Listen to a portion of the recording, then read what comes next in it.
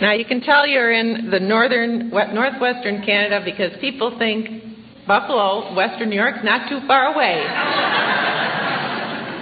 And since we've been here, we've been in the car for about, what did we figure, 12 to 14 hours yesterday? Because the Dags were nice enough to take us to Jasper to see the wild Canadian Rockies. We had an incredible day yesterday. The sun was out, and what a trip. We've just had so much fun. And I'm just delighted that Sandy invited Leo and I here because I got new cowboy boots.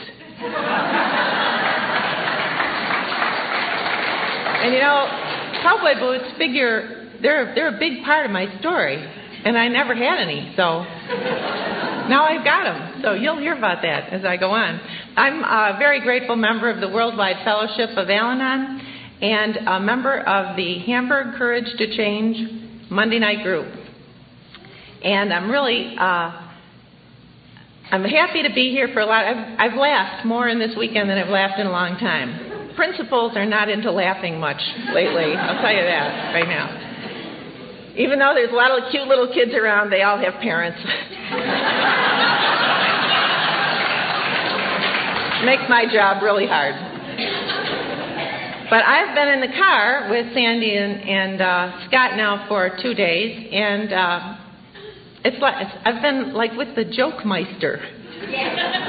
Scott has a joke for everything. And we've been just hearing jokes and laughing like crazy, and you know, you think he can't have another one. And then there's another one.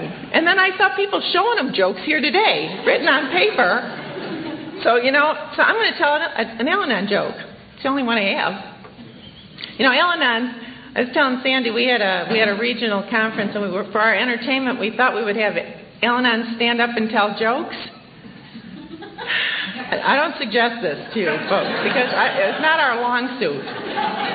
But anyway, I'll tell you this joke. I used to be a French teacher, so this joke has a little French setting. It took place during the French Revolution when the guillotine was the method of getting rid of people.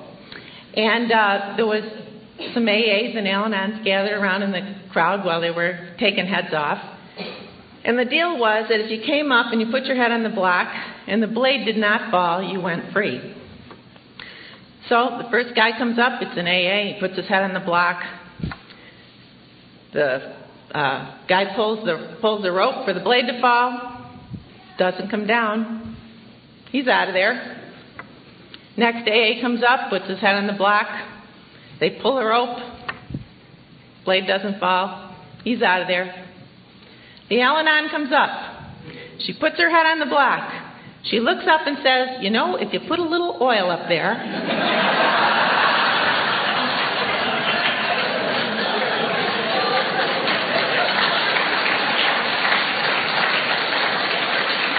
So, Scott, there's a freebie. put in your collection. But that's who we are. I was just in the bathroom and so this door was squeaking and somebody said, you know, I could just get a little WD-40. I don't need a guy to come in here. Where are you in there? I thought that. When I was a little girl, I was from a family of 5. I was the youngest at the time, the baby, and had an older sister and another older brother, another older sister, and no one would play with me. And I had a cousin, a boy who was just a couple years older, and we'd go out. We spent a lot of time at his house on the Erie Canal in North Tonawanda, New York. And I was there as a child, maybe 4 years old, and he always would ask me to be on his wiffle ball team. And, you know, if they were choosing up sides, he would pick me while my sister was saying, get out of here. So I loved this guy. And one day we were playing. I was staying overnight there, and we were in the neighborhood playground, which was across the street. We were playing in the sandbox, and he and I were building these sand castles. And there was a neighborhood bully, who was sort of like Leo, who you'll meet tomorrow, by the way, who kept running around, as neighborhood bullies do, and he could run right through our sandbox and mess up our castle. That was his goal in life. And so we were getting a little aggravated. I'm 4, he's 6, or something like that. And he looks at me and he says, "Well, we're not going to let that happen anymore." we're going to make a plan. Oh, my God, I love this.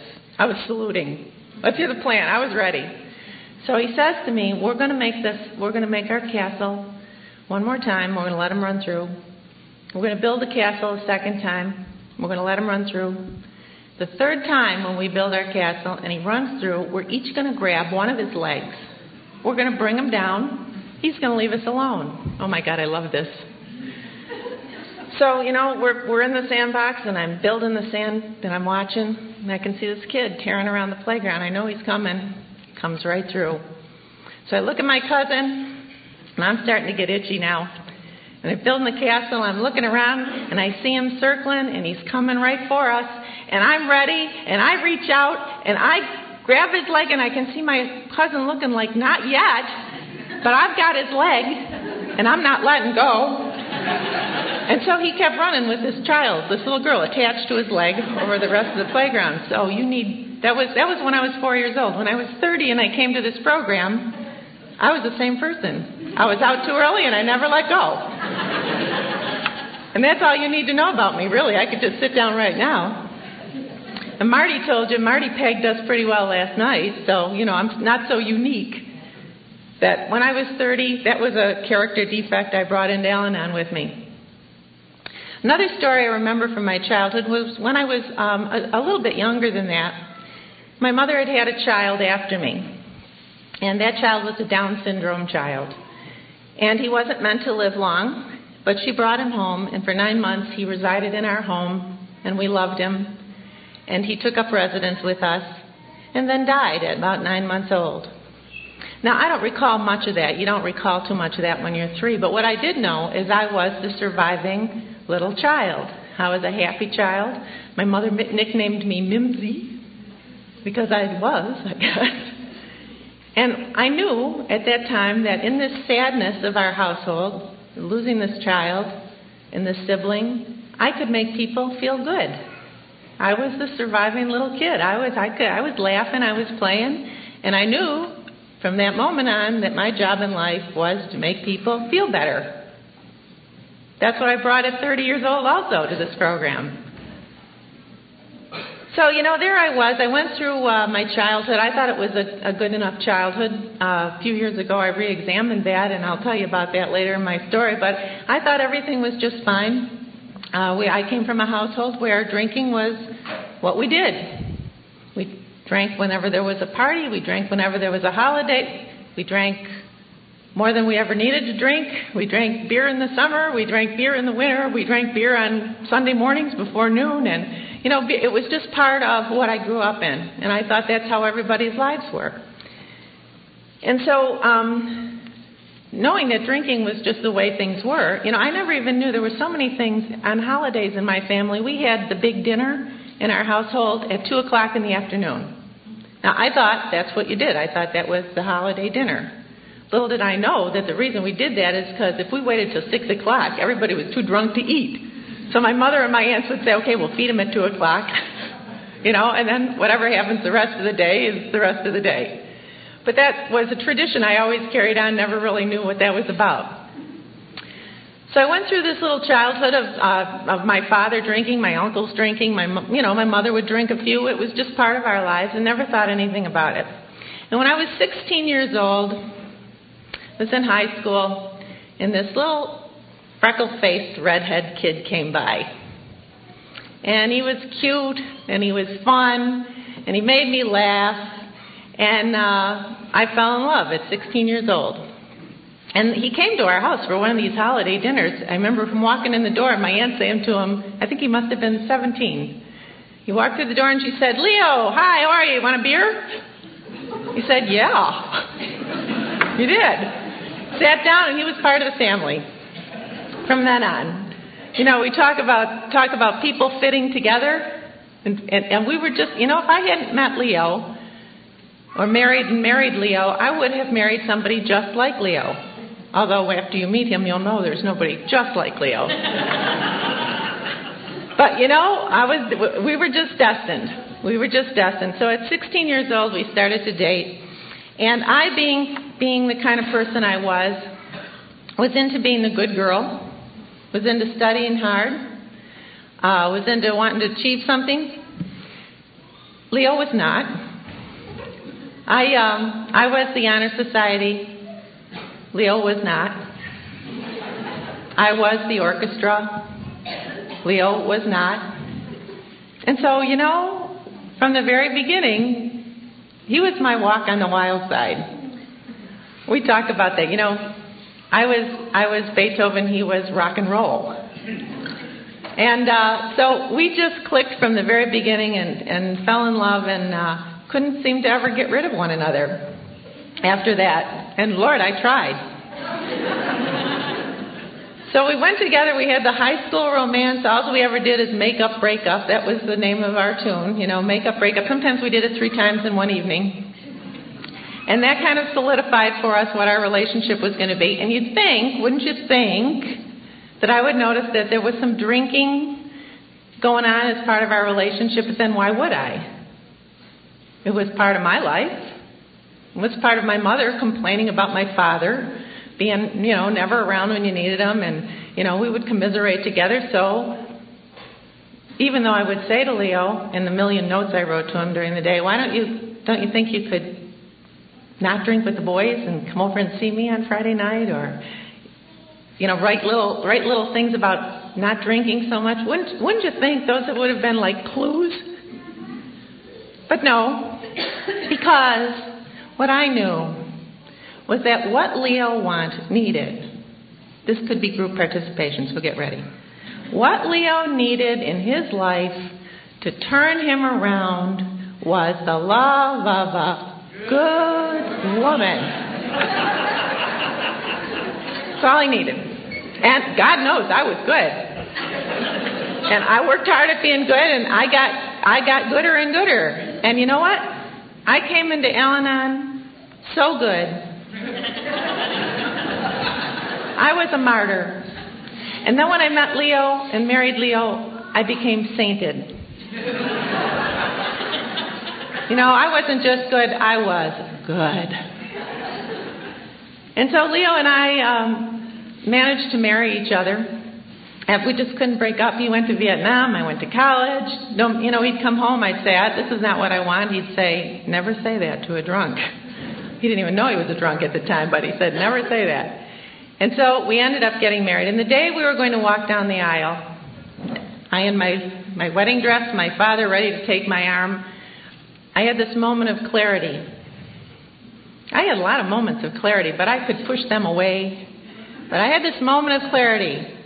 And I went, That's what my father heard, which caused him to look at me and say, are you all right? Walking the bride down on her moment, her glorious moment, and I was gasping for air. And I said to him, "No, I'm fine. I'm fine." And I began my life of fine. And from then on, everything for years after was just fine. And no matter how bad it got in our house, and it got pretty bad, when I put on my little smile and went outside, I was fine. I was good, and I was fine. And people would say, "Hi, Mary, how's everything?" And I'd say, "Fine." They'd say, "How's Leo?" "Oh, fine." Kids? "Oh, we're fine. Yeah, we're all fine." When I came to you, you explained that acronym to me. I thank you for that. But truly, I began my life of fine, and I just pretended we were all right. I just pretended that it was the way it was. It was good. It was fine. And I'd see those quizzes about alcoholism, or do someone you love drink too much, or I'd see a television program about that. I'd turn that sucker off. I'd push that magazine away. I had those moments of clarity, but I wouldn't allow them, and that was my denial.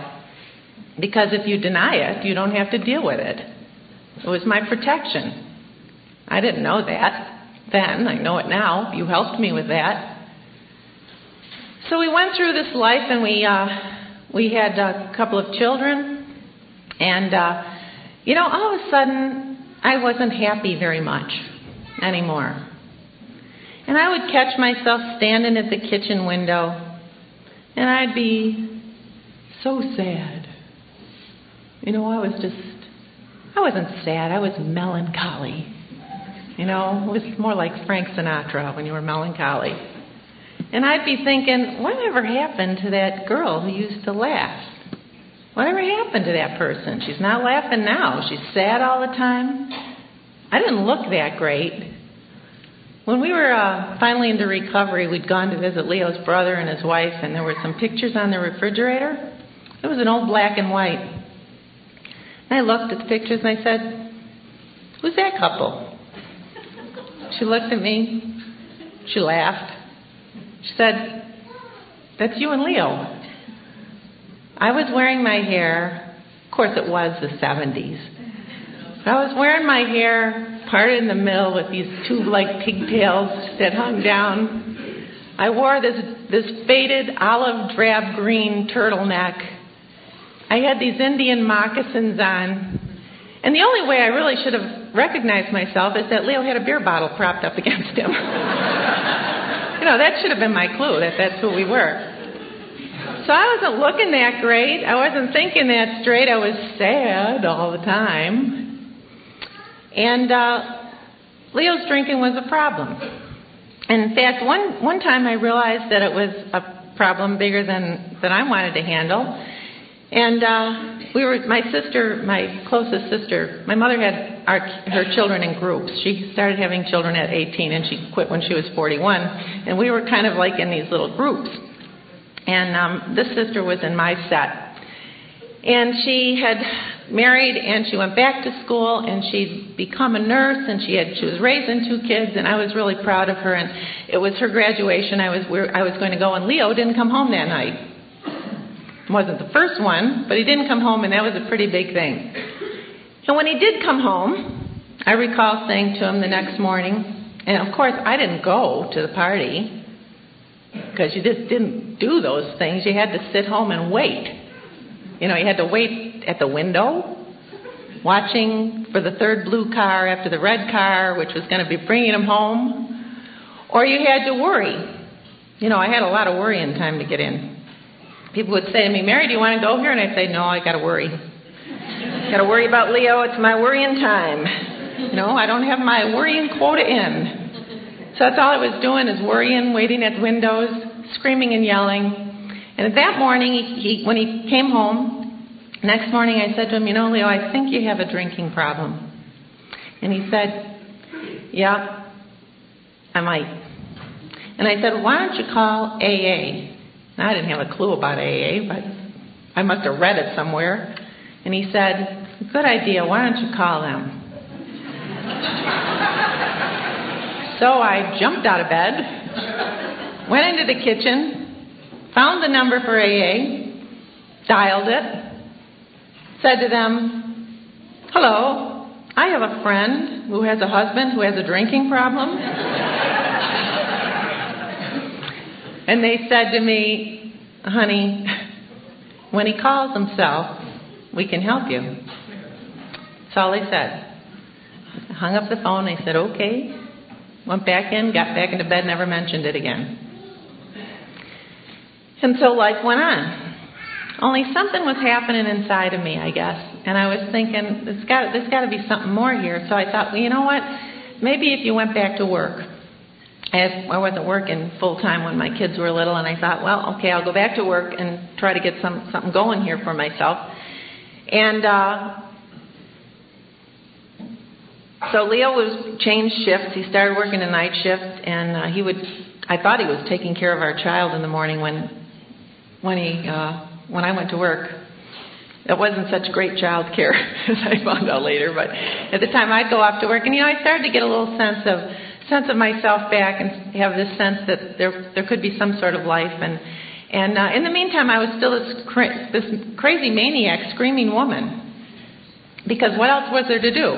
I was never going to be a person to dump out alcohol. That would cost you money. And, I was guarding the money.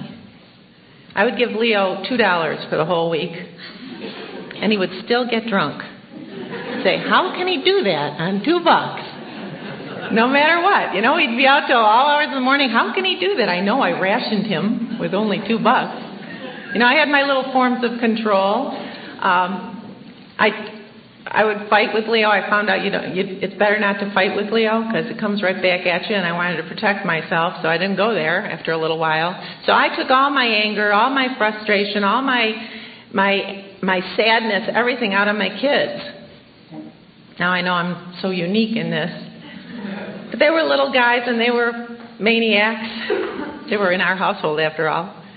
And, I can just remember yelling and screaming at those kids all the time. And being afraid that once I'd start spanking them, I was afraid I couldn't stop. And I'd had to run out of the room. And I thought it was about them. And I didn't know it was about me.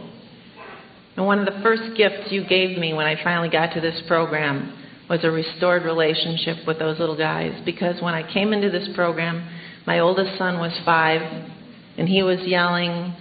I was yelling, "I hate you," at him. And he was spitting at me. And all of that was about me, because I was nuts. And I didn't know what to do with it, and I wouldn't face the real problem, because it was too big. It was too scary. So I went back to work, and suddenly this guy came over, and we moved to a different house, and he was helping Leo build a mantle or something in our living room, I remember. And he would stay with us because they were working this funny shift, and they'd work during the day and whatever it was. And he said something about Leo's drinking at work in front of Leo and in front of me. And all of a sudden it was like, the cat is out of the bag. And Leo knew I knew. And all of a sudden, things changed. And Leo came home one night, and I used to the height of my sanity was illustrated this way. In addition to the yelling and screaming that I was doing at my kids while I was saying we were all fine, I would do bizarre things like call bars. Did any of you ever call bars? I had them listed on one page, so I didn't have to bother looking them up. Leo was a bar drinker, so, I wasn't going to look up all those bars. I just had them listed right there. So he wouldn't be home. It'd be 2 or 3 o'clock in the morning. I wasn't asleep, and he wasn't home. So I'd switch into my compulsive bar calling mode. I couldn't stop myself. You drank, I called bars. What can I tell you? So I'd call the first bar, and I'd say, is Leo Gregory there? And they'd say, oh, no, I'll check. Time would pass. You get back on, and he'd say, no, don't think he's here. So I'd call the next bar. Is Leo there? No, I'll check. Muffle, muffle. Hey, Leo, are you here? No. Leo's not here. Thank you very much.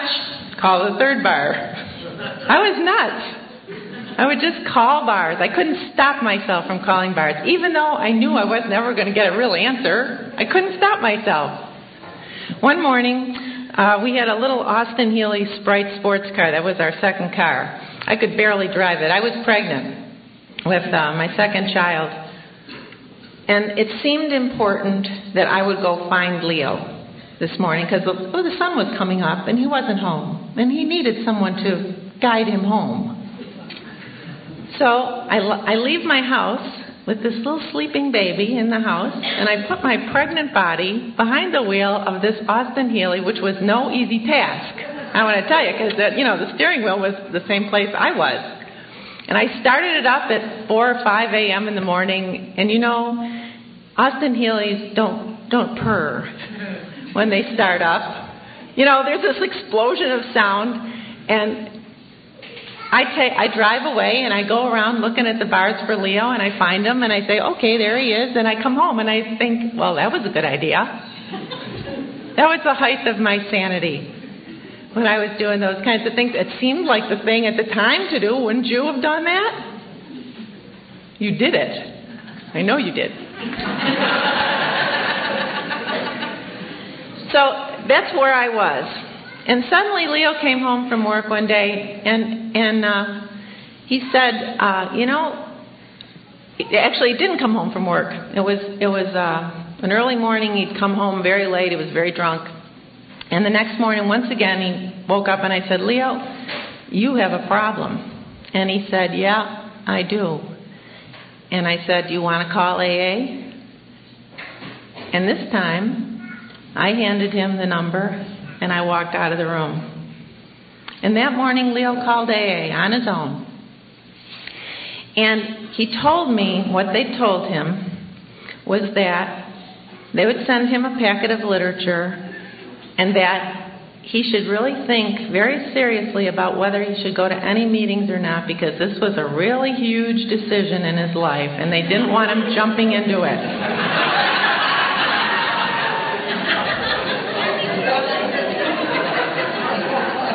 So this college-educated woman said, oh, okay. So he attempted to get sober on his own for about a month, and he did it. It was pretty ugly, and I didn't really know what was happening, but a month went by, and he hadn't had anything to drink that I was aware of. And all of a sudden he says to me, you know, let's drive down to the now famous Coudersport, Pennsylvania, because our friends lived there whom we hadn't seen in a long time. And our friends had been Leo's best man at our wedding. Leo had been the best man at his wedding. A couple weeks later, they drank together. I was glad to see them out of our lives. And suddenly, we're going to drive down and see them in Pennsylvania. But we did know Tom, his friend, had gotten sober. We'd heard through the grapevine he wasn't drinking. So that sounded okay to me.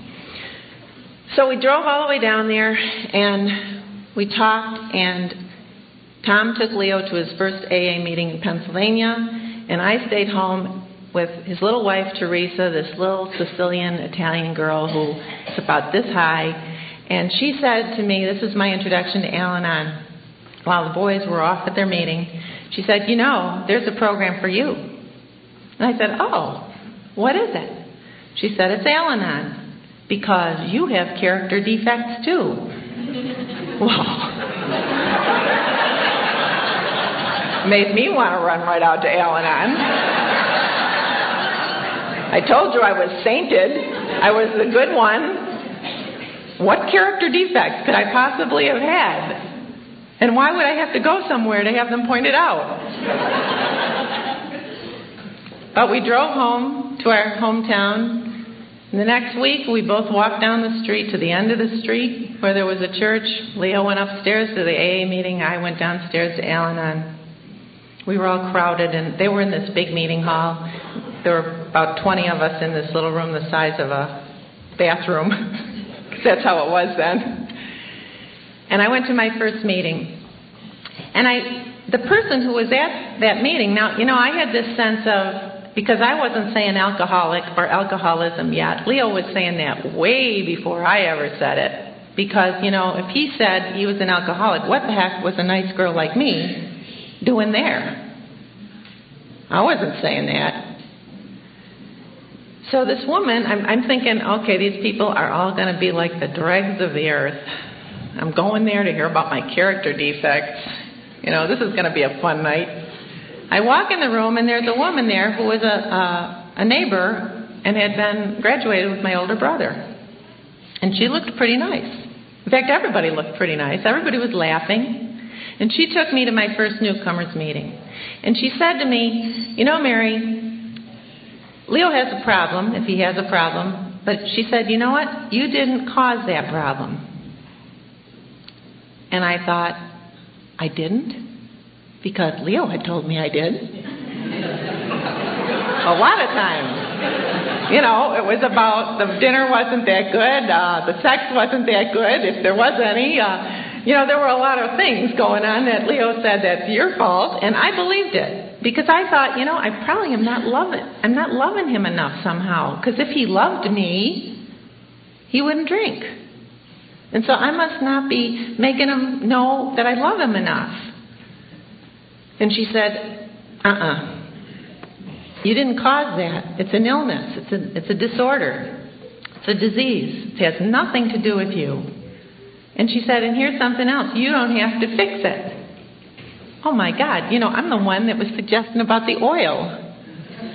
I didn't have to fix it. My mother told me I had to fix it. Can't you get him under control? Why don't you throw him out? Everybody told me that. I thought it was my job as a good woman. But she's telling me it's not my job. She's telling me I didn't cause it. I didn't have to control it or cure it. And it was like this giant weight got lifted off my shoulders. I bought that the first night. I know that there are members in Al-Anon who for years struggle with step 1 because they don't know they're powerless over alcohol.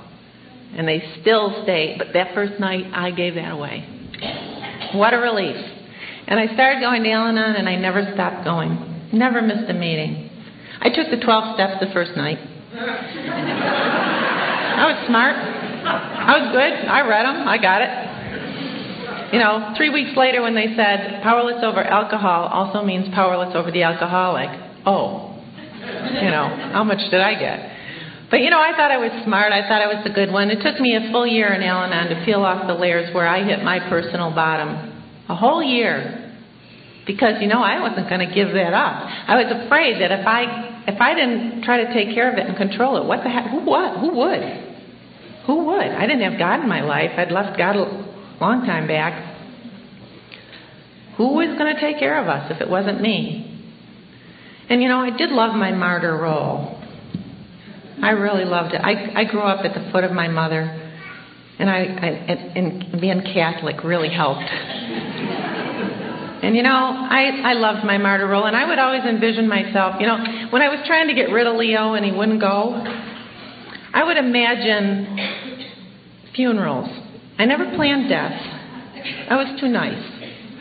But I planned a lot of funerals. I always figure if Al-Anon ever put out a little book of funerals, it would be a bestseller because we have really come up with some good stuff.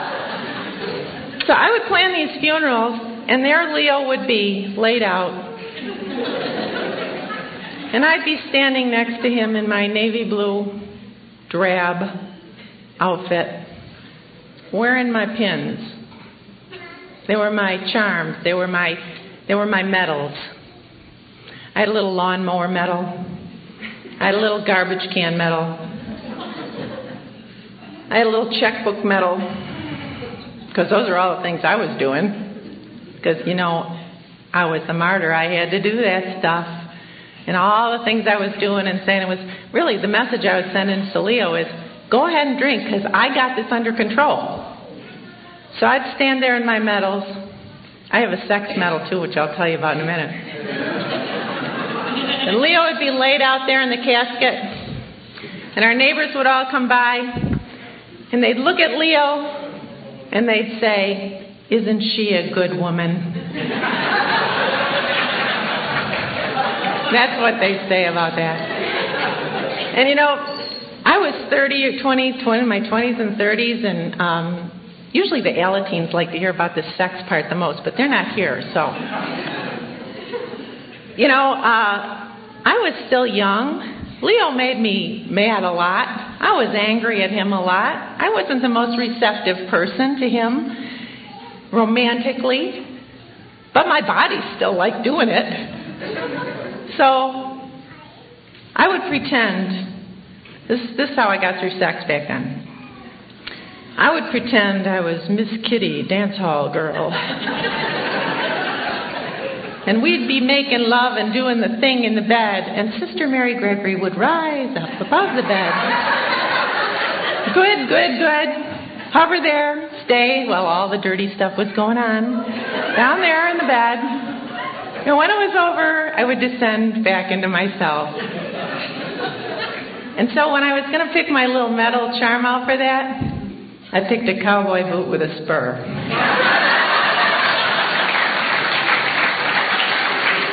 So you see how 26 years later it's really important for me to get those boots?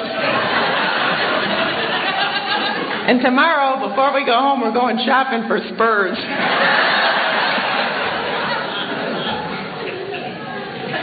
So I came to Al-Anon and you said to me, basically what you said to me is, get a life.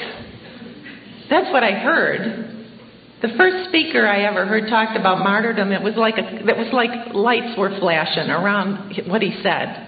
I always had these visceral reactions. Like he said martyr, and the lights were going on around the word martyr, and I was feeling this little twinge in my stomach, my gut, saying, I'm not a martyr. What do you mean I'm a martyr? Who's telling me I'm a martyr? My little inventory was getting taken. No one knew they were taking it. And so I also heard them say, well, we have these slogans. And I would hear them talk about the slogans around the table, and I'd say, oh my God, these people these things are so trite. Slogans, live and let live. Jeez. But they were laughing, and I was not. So I thought I would try a few of them. The first one I worked was live and let live. It's the first one. And this is how I heard it. I heard, live and let live.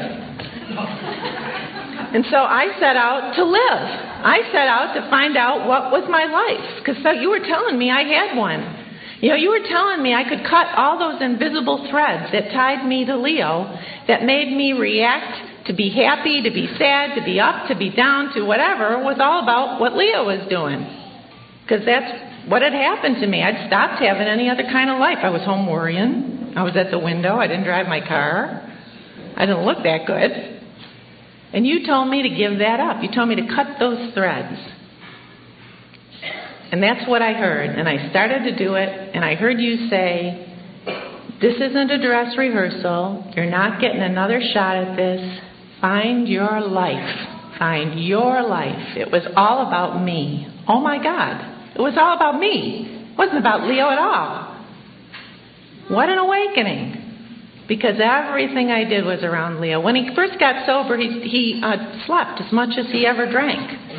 I didn't know that was part of his recovery. I didn't know it was a physical illness as well, and he needed to do that. I didn't know he didn't have any resources for dealing with life because he'd been drinking since he was a kid.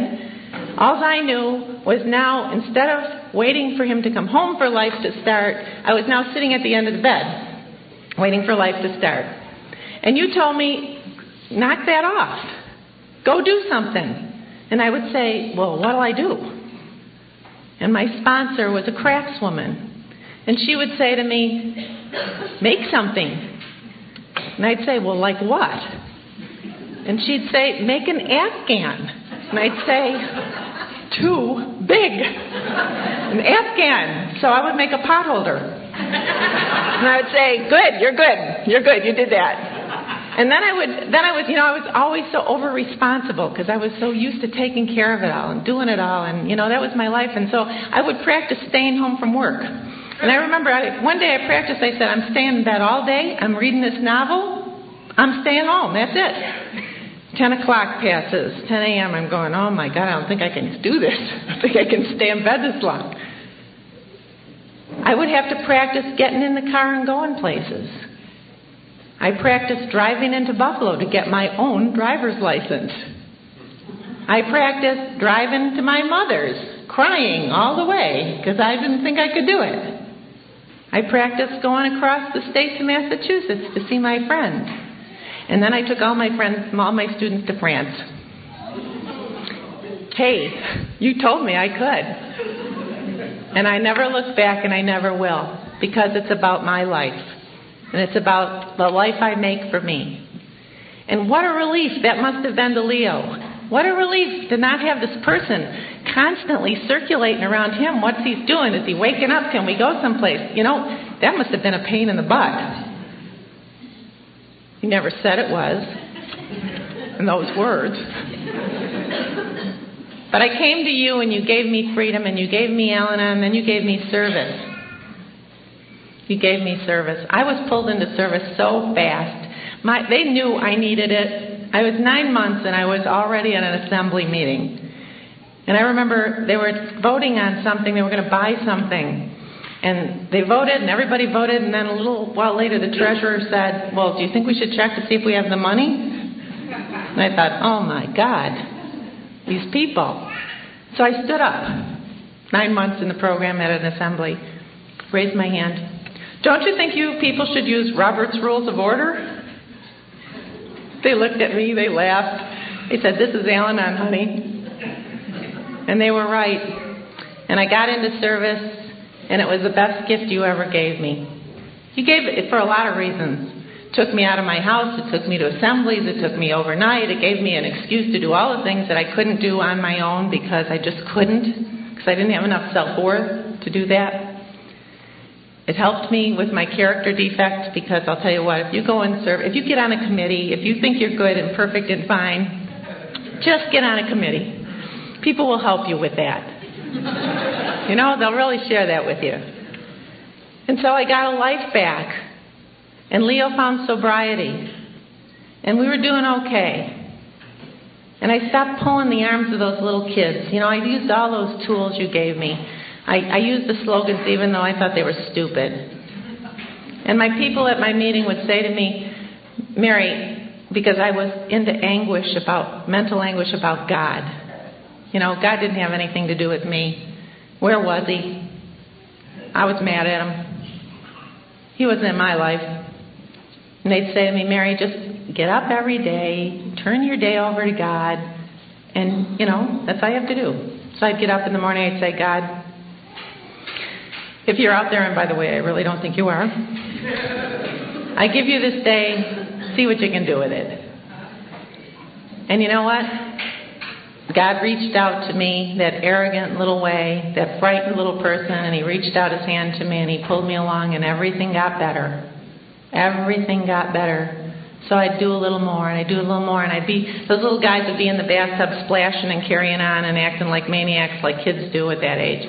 And I'd be jerking their arms and ready to yell and I'd say, Serenity Prayer. And I'd say the Serenity Prayer over and over like a litany. And I'd feel this calm fall over me. And every step along the line, God would say to me, a little bit more, a little bit more, a little bit more, till I finally could turn my whole will and my life over to him. And you know, it was hard for me to turn my will and my life over to something I didn't understand and something I couldn't see. And I left the God of my youth behind me. And the day I found that God, I remember this. I was up painting this bedroom. I'd painted my children's bedroom navy blue. Seemed like a good idea at the time. And then a couple of years later, we thought we would do it beige. And in order to save time and money, I thought I wouldn't prime it. I would just go up and paint it. It'd be all right. So, you know, I painted it every day because that's what you have to do when you're trying to cover navy blue with beige. So I sat there, I think it was like the third day, and I'm up there rolling. I'm having this conversation with this higher power that I don't even know and don't have any clue. And all of a sudden I find myself cursing at my higher power, at a higher power. I mean, really cursing, saying, where were you? I'm so hurting. Where were you? And I got this sense of calm come over me. I didn't even know I was that angry with God, and I didn't know I'd felt abandoned by God. I didn't know any of that till that day, painting that room. And as soon as I got that out, I had a sense of peace. And that higher power hasn't left me since. And it reminds me of the story of the couple that were married 25 years, and they're driving along in the car, and the wife's sitting on her side, and the husband's sitting on his side. They're going out to dinner and a movie, and she says, 25 years ago, she said, remember we used to sit close together?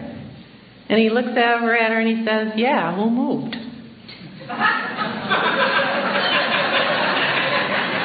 You know, that was me and my higher power. Who moved? And so that's how I came to understand him. And every step along the way, you gave me what I needed. And you didn't push me, and you didn't tell me I had to think this way. And you just let me find it on my own, and you let me have my pain. But you showed me the way, every step of the way. And you know, now I couldn't live without that higher power. It's the most important piece of my life. And is in control of my life all the time. And when I feel like I'm taking that back, boy, I just give it up. I know when I can finally get powerless over anything, when I finally say, I give up, that's the best thing that could ever happen to me, because that's when God takes over. And you gave me that. I think of God now like this incredible source of power. And I like to envision being with God as being in a rowboat out on a lake. And you know, I'm in the rowboat and I'm rowing. God's at the tiller, setting the direction. going all over the lake. Everything's smooth. Everything's good. And then, being who I am, I say, "Excuse me, God, could I get back there and take the tiller?" And God in my life says, "Okie dokie." So I get up. I move back to the back.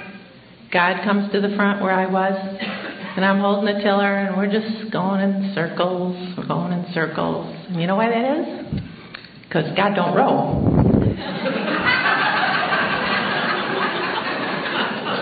So if I can stay in my seat and just roll my brains out and let God do the direction setting, that's all I need. That's all I need in life. So I get into service, and I'm active in my local area. I'm active in my assembly area. I get the privilege of serving as a delegate. Leo is the AA delegate at the same time. What an incredible thing. We almost broke the mailman's back those years. And we've resolved our marriage issues because you were smart enough to tell us that Al-Anon and AA were not going to fix our marriage. If we had marriage problems, we needed to go where that could happen. And we did that. And you were smart. We did the hard work. Even when we didn't want it to work, God's still at the tiller. Works if it's supposed to work. Doesn't if it's not supposed to. But you told us we could go get the help we needed. I've been Al-Anon for 20 plus years. And life happens, and we're doing fine, and the kids are growing, and I have a new job. And it was a pretty demanding job. It called a lot out of me. And I was on this job for a few months, and came home from a little vacation weekend with Leo, and there was a phone call. And the call was from my brother saying that my sister had been killed in a plane crash with her husband. It's the sister in my set. I was devastated by her death. And a couple weeks later, my mother, who was getting up in age, rolls her car over, crashes into a telephone pole. This is the story of my mother. She's driving. She's starting to fail, but she's still driving herself around, right? Because she won't give it up. Crashes into a phone pole, rolls the car over, and the policeman comes and he says, "We're taking you to the hospital." And she gets out and she goes, "No, I'm fine." Where'd I get that?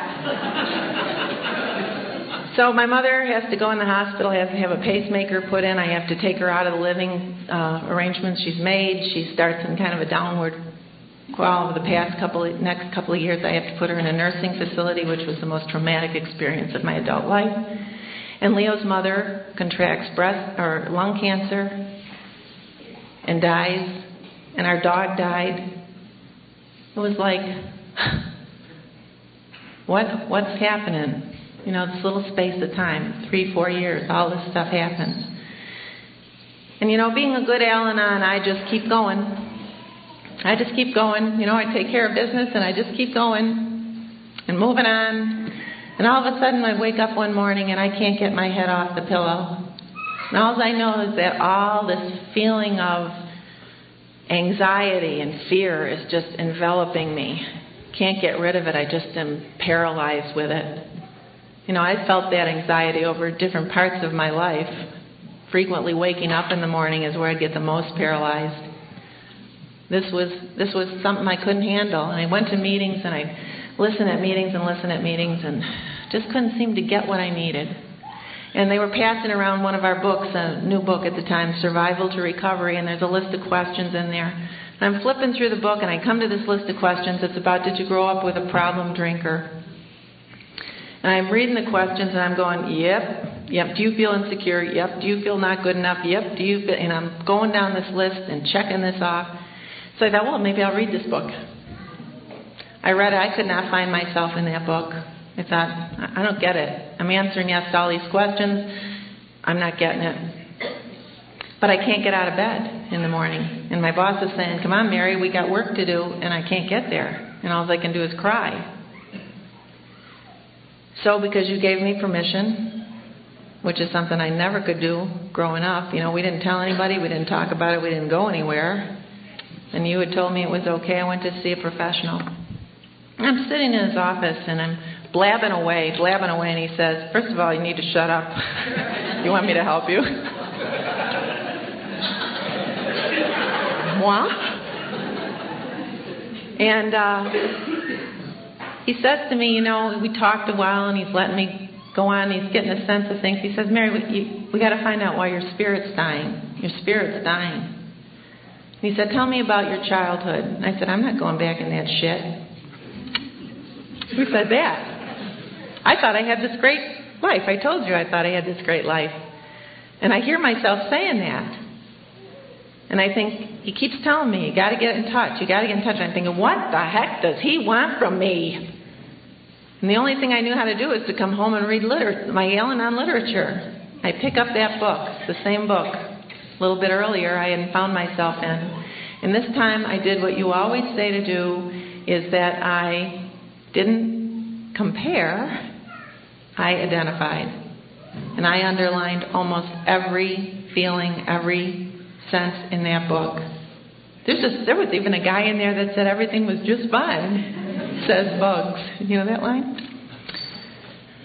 And I was in that book, and I went back to him, and I said, how did I not know? How did I not know? I wanted to, I had this life for myself planned. We were poor. We didn't have a thing. I wanted to go to college. Nobody had gone to college in my family. I was going. And I wasn't going to any college. I was going to go to a big college. I was going to go to Mount Holyoke or something. I wanted my father to fill out financial forms. He refused. Well, of course he refused. He didn't have anything to write down. And I'm in this little fantasy world about what I was going to do and be. And I said to him, how did I not know that? How did I not know? And he looks at me and he says, well, in the fellowships of AA and Al-Anon, some people call that denial. Oh, okay. So here I am, 20 years in the program, and he's walking me back through whatever it was in my childhood that formed me, that caused me to carry all kinds of baggage and garbage right into a marriage and right straight through. And, I thought I'd recovered, and, I had a second recovery. I had the most wonderful second recovery. And, life keeps happening, death keeps happening, but now we live it. And I haven't had those mornings. And he said to me, can you love yourself, Mary? Can you stop for a little while? Can you give yourself time to refuel? And I said, I don't know if I can do that. I'm used to being St. Mary of Perpetual Motion. So I started to try. I quit every organization I was in. I quit every leadership position I was in. I suggested to Leo that we move to a simpler place. It's really a good idea to move when you're in a state like I was in, because it just has a calming effect on you. So Leo goes along with me. He's always there for me. I hope I am for him. And we moved to a simpler little place. And I'm saying to him, Leo, we got to have a lot of light in this place, because I have like this thing going on with light. I need more light all the time. So we walk into this little house we're having built. And I said, I can't live here. I need a bigger window there. We put this enormous window. I said, I can't. We need another skylight. I needed to flood myself with light. I don't explain that. I can't explain it. I need light. We moved out there. I didn't put a picture up. I threw everything away in our other house that I had. People would, I often thought, geez, they're going to say, did she ever have a life? I just wanted to get rid of it all. I can't explain that. Just wanted to get rid of it all. The only thing that I was convinced into taking was Leo's bowling ball, which he had not used in 25 years, but which got to be a point of contention up there in the attic when we were all figuring out what we would take. And Leo got his vindication. He used to bowl when he was drinking. And he had this bowling ball. It was made for him. His fingers fit right in that. And he said, we're taking the bowling ball. We're out in our little new place one day, and the kids say, hey, let's go bowling. And he says, aha, my bowling ball. And he went and got it, and of course his fingers 25 years later didn't fit in those same holes. But, what's the point? So I sat in that house, and all I did is go to church and go to my job. I didn't even go to Al-Anon. And I sat quietly and I knit, and I healed. I gave that gift to myself to just be still and let myself refuel. You never yelled at me for that. You never said, you better get to meetings. You just let me sit quietly and refuel. I read my literature every day. But I didn't make my phone calls. I didn't get to a meeting. And after a couple of years, I was feeling better. I wasn't waking up with that huge anxiety. I knew I could face life again. I had some energy back. The depression, huge depression, had lifted. And I started feeling this little sense of trying to take control of things again. Things at work, I knew I was going where I shouldn't go. And so I sought out a meeting, and I found my little Hamburg meeting, my little dysfunctional group out there. I'm fixing them, though. And I came back to the fellowship, and I came back to you. And all I can say is I don't know what happens in these rooms, but there's this healing that takes place. We bring our broken selves, we bring our pain, and we just sit here together and we talk and we love each other up, and miraculously we heal and we get better, and there's recovery. And there's even more than recovery. There's like this vision of hope, that something else good is going to happen. I don't know what that's going to be in my life. I'm hoping it's going to be that I break 100 playing golf. I have such high expectations for life. But I know it's going to be good because I know I'm in these rooms with you and I'm following the program. When I was a kid, you had to iron shirts. Do you remember that? Someone has duped us back into that. I don't know how that happened. But my mother had all these white shirts that my father wore, and she had to iron them. And to iron them, you had to first wash them, and then you had to lay them out, dry them. Then you had to lay them out, and you sprinkled them with this little sprinkler. Does anybody relate to this? Anybody young in here is going, what the heck is she talking about? So you sprinkle these clothes, and then you put them in these little sausages, and you roll them up and put them in the sausages, and then you put them in a little peach basket with a vinyl liner that had cherries on it, and they would all have to stay in there like Scott telling jokes to each other in there. And when they were just right, you'd take them out, and then you could iron them. But when you pulled those shirts out of that basket, oh my God, they were wrinkled beyond what you could even imagine. And I thought that my life was like one of those shirts that had just come out of the basket, unbelievably wrinkled. And I was forever trying to just use the force of my own power to get those wrinkles out. Pressing down, I'll get them out. I'll get them out. And then I came to you. And you said, why don't you take step 3? And I said, what's that? You said, buy an iron. Oh, okay. So I get an iron, and I'm going over those shirts, and things are a lot better.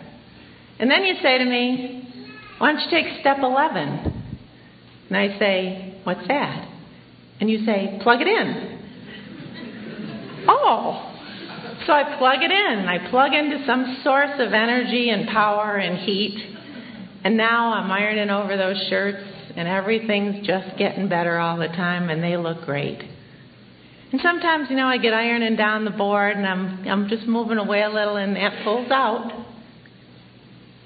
And I have to say to myself, things aren't going so good. You better plug it in again, and you better plug it in every day. And that's what I try to remember to do. I just plug into the source of hope and love and energy every day. And then things are okay. And you've given me all that. How did you do that? All they did is show up. And you gave me all that. Thank you so much for inviting us here. Thank you so much for putting Scott and Sandy in our lives and giving us such a weekend of fun. I love you very much. I'm so grateful to be here.